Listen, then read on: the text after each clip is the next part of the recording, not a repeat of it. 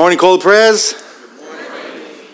It is a pleasure to be here with you this morning. For those of you who may be visiting or who don't know, my name is Mike Ruiz, and I am the pastoral apprentice here at CPC.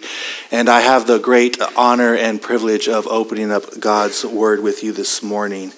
And as my brother Devin mentioned, we will be in Hebrews chapter 1, verses 1 through 4.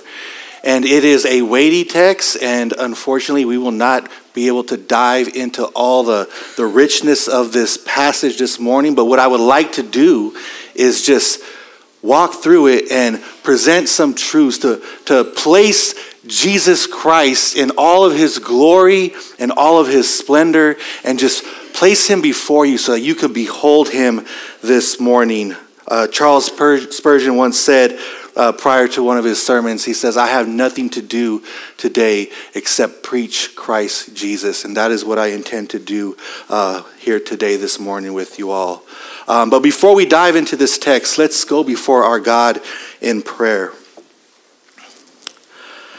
Father, we come before you this morning with hearts of gratitude and gratefulness that we would find ourselves so greatly privileged to be numbered amongst your redeemed and cared for and loved as your children.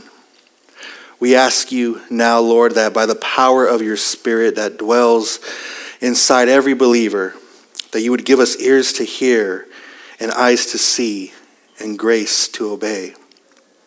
May the reading and the preaching of your word this morning cause us to leave from this place with hearts overflowing in worship and devotion for the great triune God who has loved us and saved us.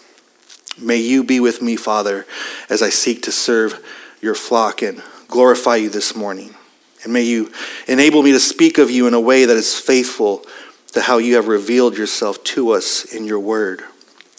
And it is for the glory of your name and for the joy of your people that we pray these things in your Son's name. Amen. All right, Hebrews chapter 1, verses 1 through 4. Long ago, at many times and in many ways, God spoke to our fathers by the prophets. But in these last days, he has spoken to us by his Son, whom he appointed the heir of all things, through whom also he created the world. He is the radiance of the glory of God and the exact imprint of his nature. And he upholds the universe by the word of his power. After making purification for sins, he sat down at the right hand of the Majesty on high, having become as much superior to angels as the name he has inherited is more excellent than theirs.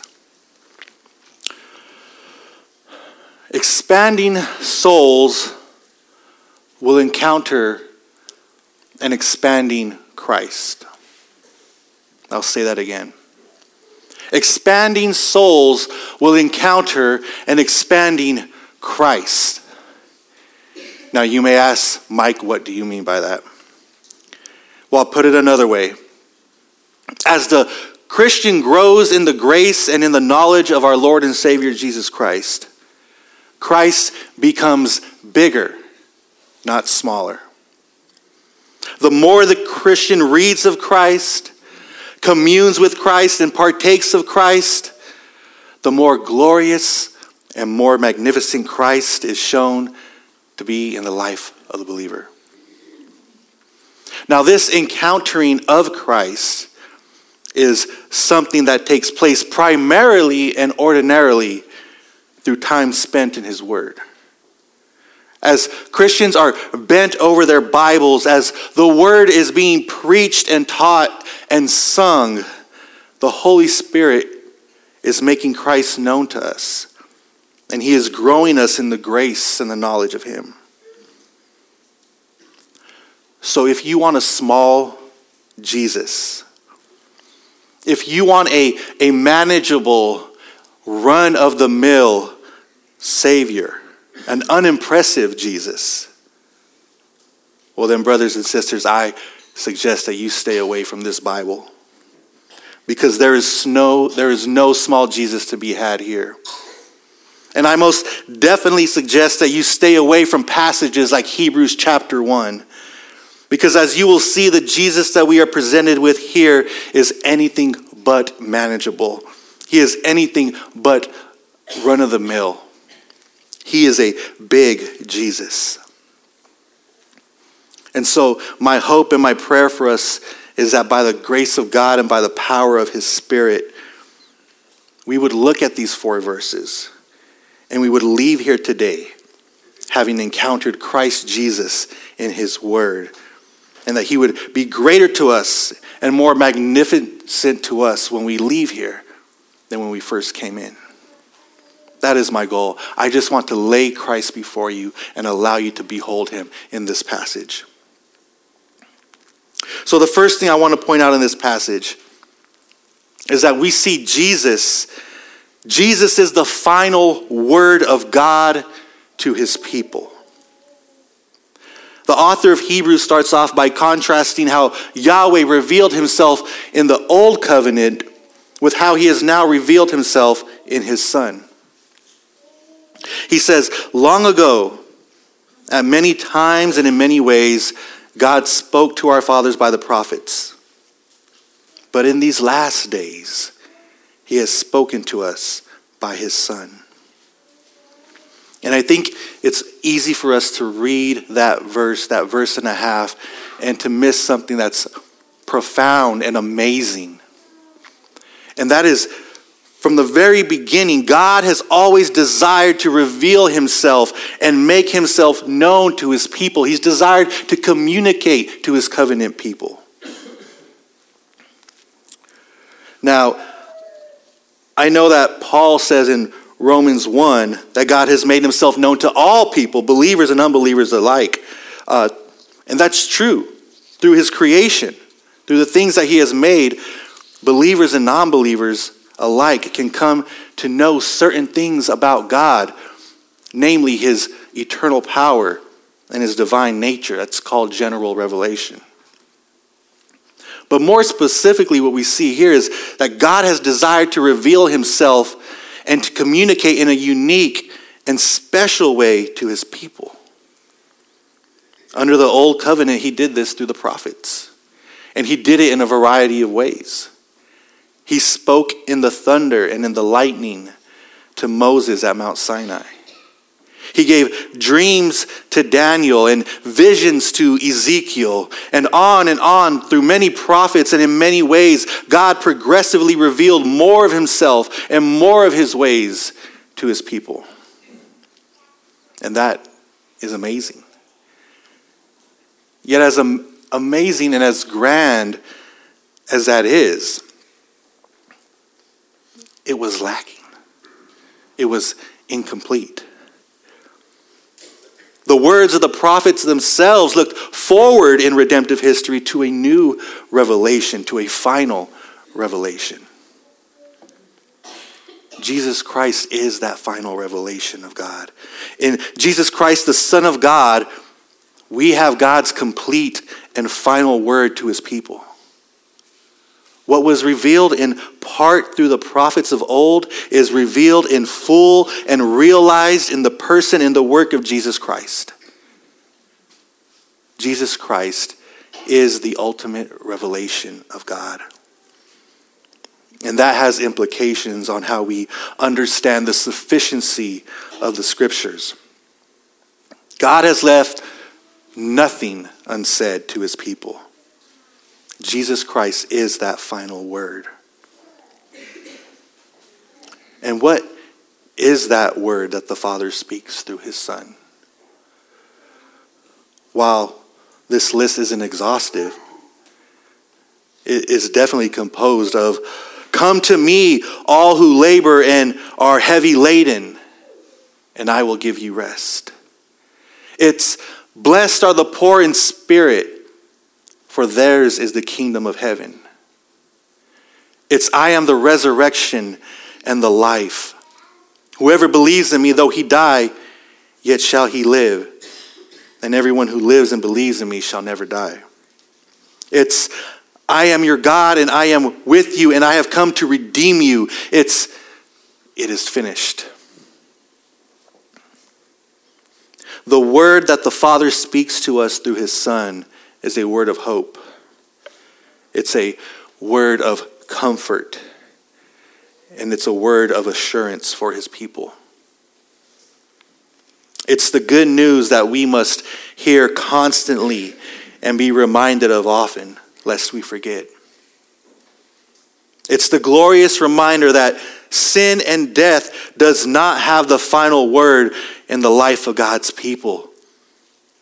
Jesus is the final word, and he has conquered and he has overcome sin and death. And now his victory is his people's victory.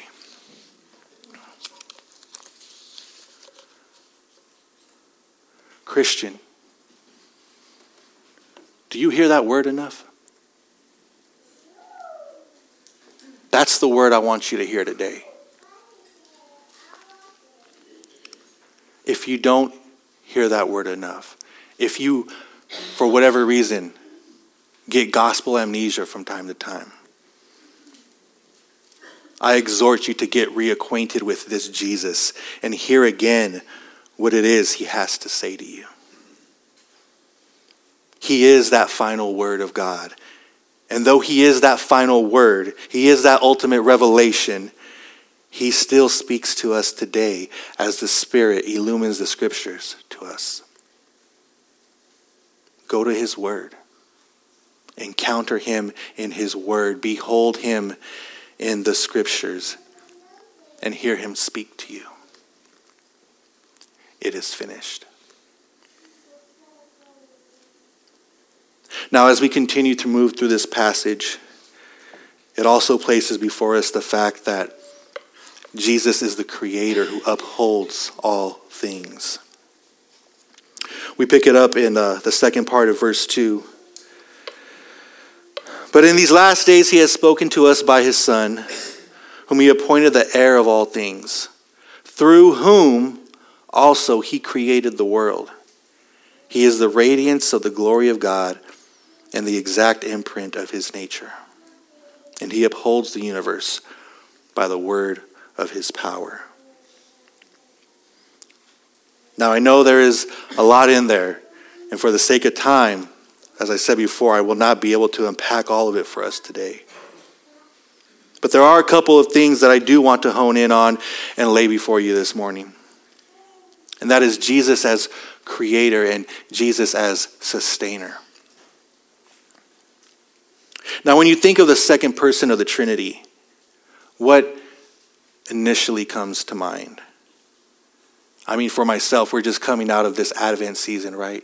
It's easy for me to go to the incarnation and to think about how God became flesh, how he was conceived by the Holy Spirit in the womb of Mary, and how he was born and placed in a manger, and how he grew in wisdom. And I think of his gospel ministry, his earthly ministry, as is presented to us in the Gospels. I think of him as our Redeemer, the one who lived and died and resurrected to secure salvation for his people, right? That's predominantly where I go right away when I think of Jesus Christ, second person of the Trinity. And all those things are true, and all those things are right, and all those things are glorious. But how many of us, when we think of Jesus Christ, the Son of God, think of him as creator?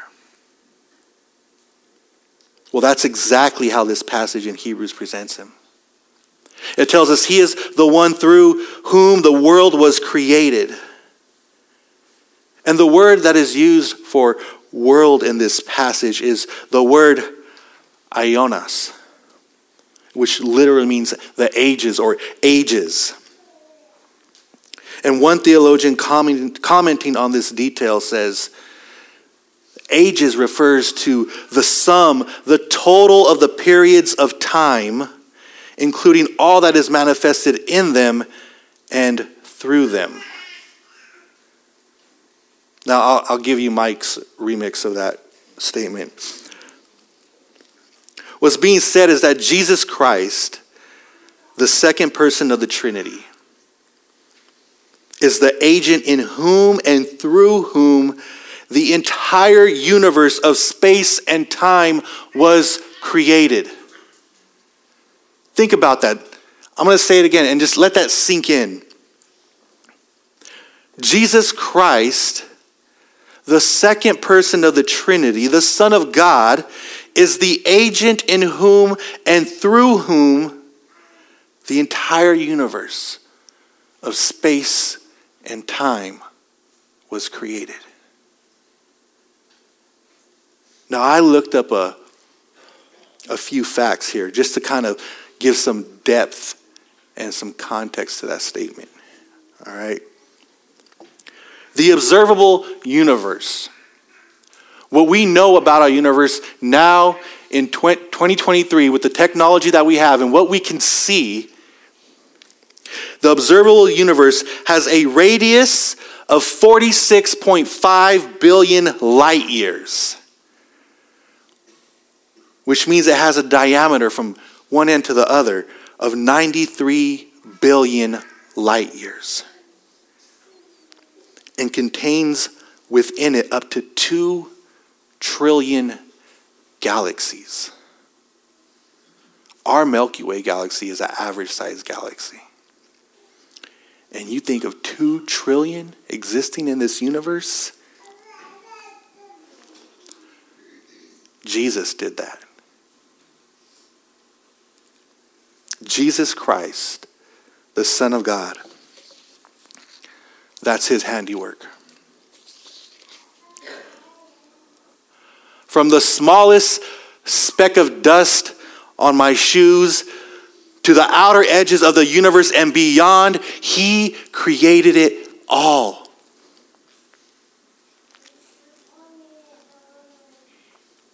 And he did not just create it, but now, today, he sustains it. It says he upholds the universe by the word of his power.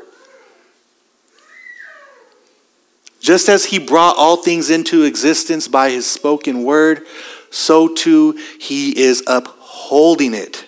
He is sustaining it by his word. It's just as Paul writes in Colossians 1.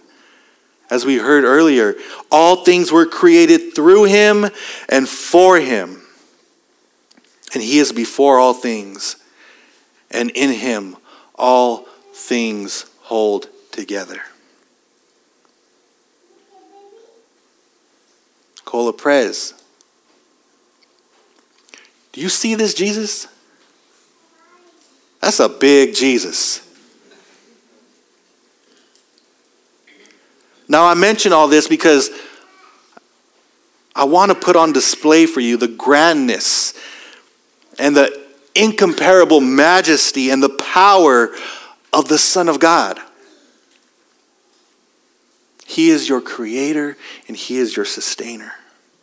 You were made through him and you were made for him. And by the power of his word, he is holding you together right now as we speak. Christian, the God who sustains trillions of galaxies and holds them together by his word has you in his hands.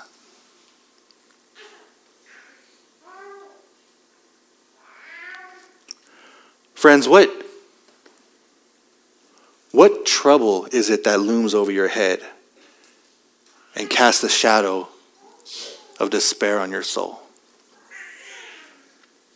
What uncertainties keep you up at night in an anxious state, tossing and turning in your bed? What fears? What anxieties? We all have them. I have mine. You have yours.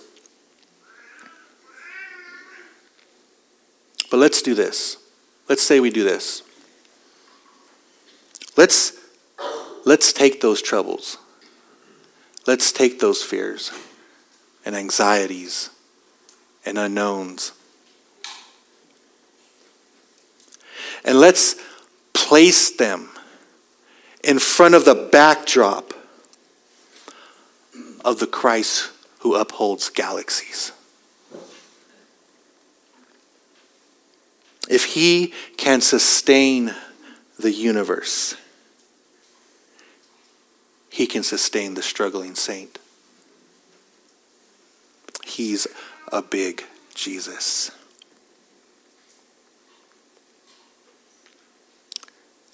And lastly, I want to touch on how Jesus is the high priest who accomplishes salvation for his people.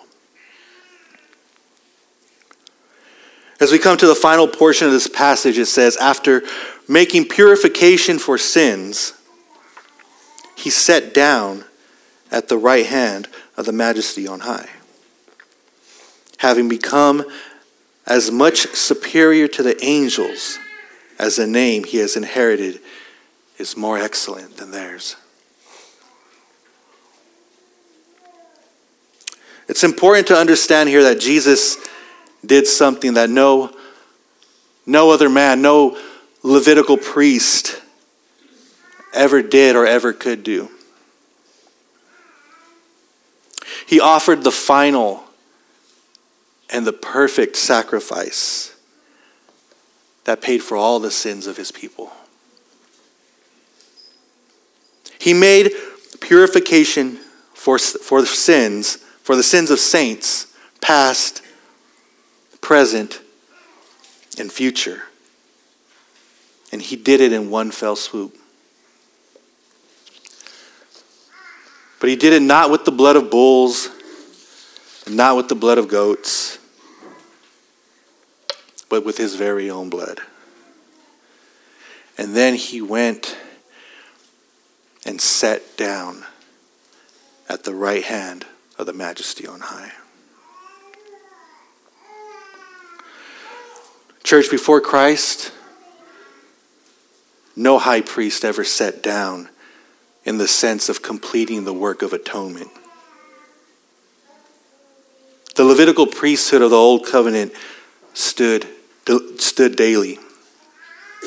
Later on in Hebrews 10, the author will tell us that every priest stands daily at his service, offering repeatedly the same sacrifices which can never take away sins. This sort of endless cycle on repeat every single day and year. But Jesus made purifications for sins, and from Calvary he proclaimed, "It is finished." Then he sat down and he took his seat forever. Seated at the right hand of the Majesty on high, exalted and ruling over his creation as king forever. And because he sat down, because he is seated now, we can stand firm. We can stand firm on his word. And we could hold fast to his promises. And we can live a life of faith knowing that our God has redeemed us. And that now we stand justified and accepted before the King of the cosmos.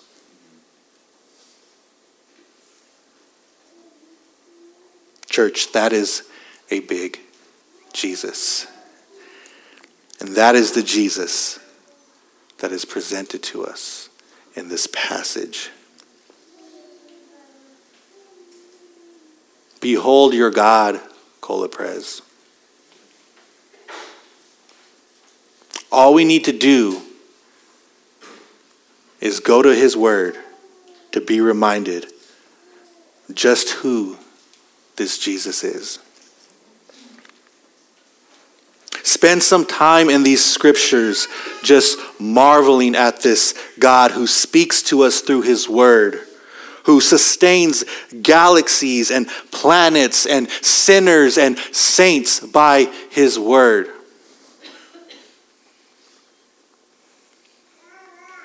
Expand your soul by encountering Christ in his word and see Christ expanded before you. That's my hope, and that's my prayer for this church in 2023.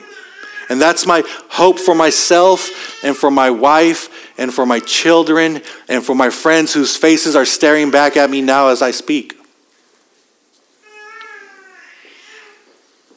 That our souls would be expanded and stretched as we encounter this Jesus, this Son of God, in his active and living word, and that he will become more glorious and grand to us as we grow in the grace and in the knowledge of him. Church, let us pray.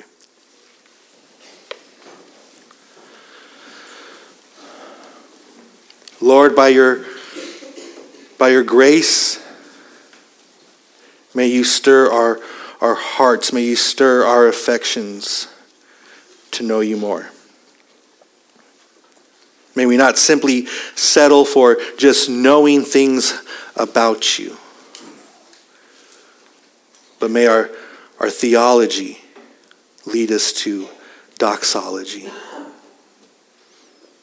May what we know to be true about you lead to worship and praise for who you are. May we truly seek to grow in the grace and the knowledge of you and your Son. In his name we pray. Amen.